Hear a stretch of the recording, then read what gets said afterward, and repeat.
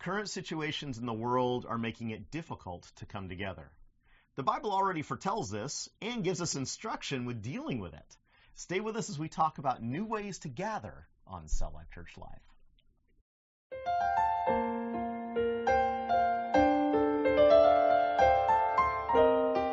Welcome to Cell Life Church Live. Thank you for joining us as we share an inspirational message that is relevant to life today. Hello, Hi. and thank you for joining us today. We have a couple of things to share with you, and then we will get right into today's encouraging message. Yes. We continue to hear from pastors and missionaries around the world who need financial help during this historic time. Yeah. There are people in the world having financial need because of COVID-19.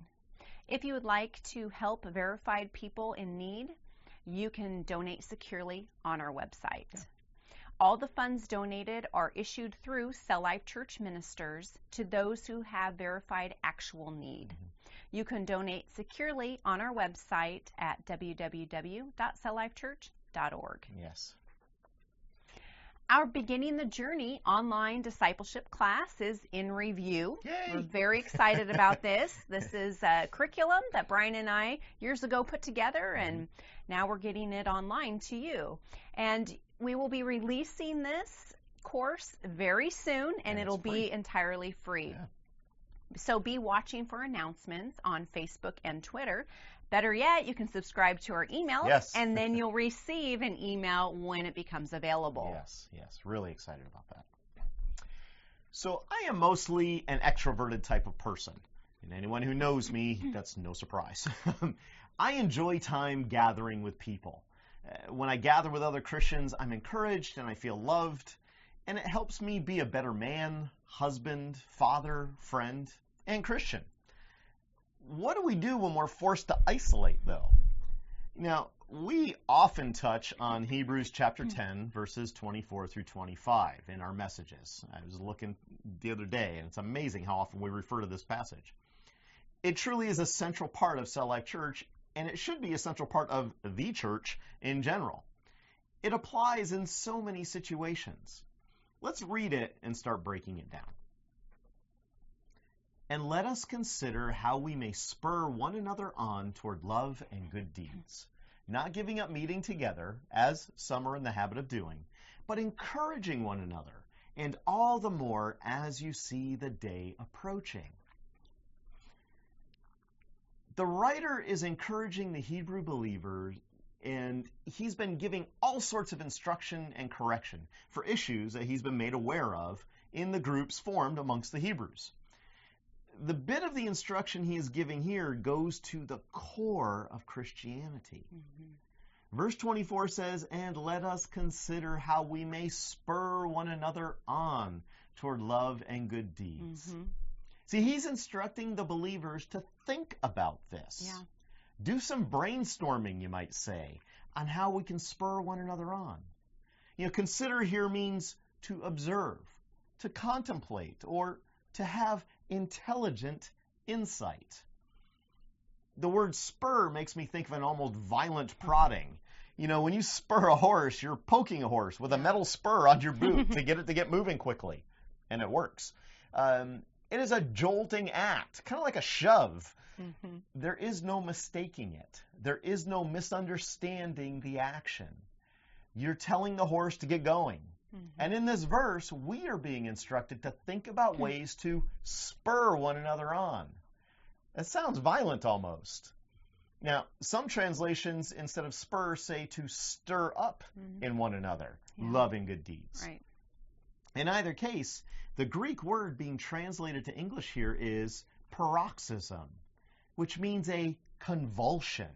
It speaks of a forceful action. Now, I think this word is chosen carefully because we must be direct and clear in our intentions.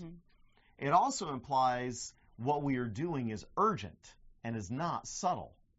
Again, much like spurring a horse to get it going quickly, we spur one another on out of urgency and need.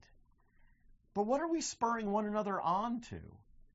We're to spur one another on to love and good deeds. This love is an agape love, a love of affection and charity. Yeah. Jesus describes this love to us in John 13, verses 34 through 35. A new command I give you, love one another as I have loved you, so you must love one another. By this, everyone will know that you are my disciples, if you love one another. This is the love we are to spur one another on to. We are also to stir up good deeds. James 1:27 tells us this. Religion that God our Father accepts as pure and faultless is this: to look after orphans and widows in their distress, and to keep oneself from being polluted by the world. Amen. We are to be thinking about ways to encourage each other to take care of widows and orphans and other things just like that. We need to contemplate on ways to love one another, to serve each other and our communities together in Christian love. Yeah. But we cannot do it if we cannot come together. That's right. The third thing we're to think about is ways to encourage other believers to not give up coming together. And this is the real juxt of this message, because that's difficult right now. Yeah. As we said in the beginning, I'm an extrovert. I enjoy being with people. This current COVID-19 pandemic and the restrictions that most of us are enduring, they're very difficult for me. I crave human interaction with other brothers and sisters in the Lord. Now, many Christians gather in church buildings each Sunday, or in small groups, in living rooms, and other places. But we have been prevented from doing that for a month now. How do we continue to spur one another on? How do we continue to love one another and encourage one another? How do we do that, Kel? Well, the writer of Hebrews mentions others who have given up gathering. We don't know who these others are specifically, except that they are brothers and sisters in the Christian faith, and we're no longer meeting together. Yeah. Maybe they stopped coming to worship services at the local gathering place because of fear of persecution. Maybe there were laws put in place to prevent their gathering. There are several possibilities. Right. But the writer is clear. We must think of ways to come together so we can love and encourage one another more and more as we near the return of Jesus. Yeah. Many of us around the world are being prevented from meeting in person because of social distancing orders or guidelines from our governments. In some places, complete shelter-in-place at-home orders have been issued. That cannot stop us from encouraging one another or loving each other. Right. We must consider ways to still encourage and love one another and stay in compliance with the rules that are keeping us safe. Right, exactly. And we can do that because we can do things that the schools are doing. We can use technology like Skype or Zoom or Google Hangouts to hold small group meetings. We can telephone each other and pray for one another.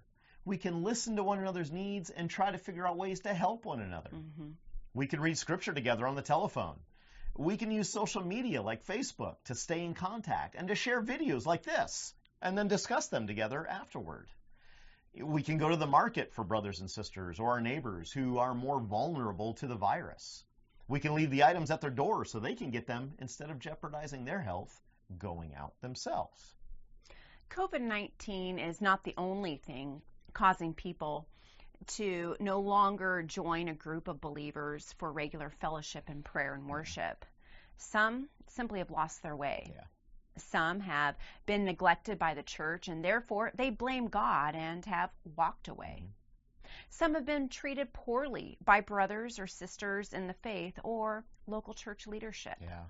Yeah, it's sad. But whatever the reason, it is imperative for us to reach out to them. And we must love them. We must consider ways to draw them back into the fold. And one of the best ways is to start a new group in your own living room. Devote this group to reading the scripture, praying together, and doing good deeds like taking care of widows and orphans in your own community or in a community in need somewhere else in the world. And we can help you do that. Some may have given up meeting together because it is illegal where they are. The church in these places meets secretly, and it takes a long time for new believers to be trusted and invited into a secret home church. But this is happening every day in places like China and Iran. Pray for these brothers and sisters as they risk their very lives every day just speaking to one another. Yeah. Remember, as we spur one another on, it is not time to be subtle. We must think of ways to stir each other up to love and good deeds, encouraging one another to come together often in some way and be the hands and feet of Jesus in this lost and dying world. Yes. Amen. Thank you so much for joining us today. Remember, if you are able to donate to COVID-19 Relief Fund, there are brothers and sisters around the world that do need your help. Yes, I do. If you have comments or questions about this or any of our other teachings, feel free to contact us. All the ways to do that are in the closing of the video in just a moment. Yes. Until next time, be encouraged in Jesus' name. Yes, Bye-bye. bye.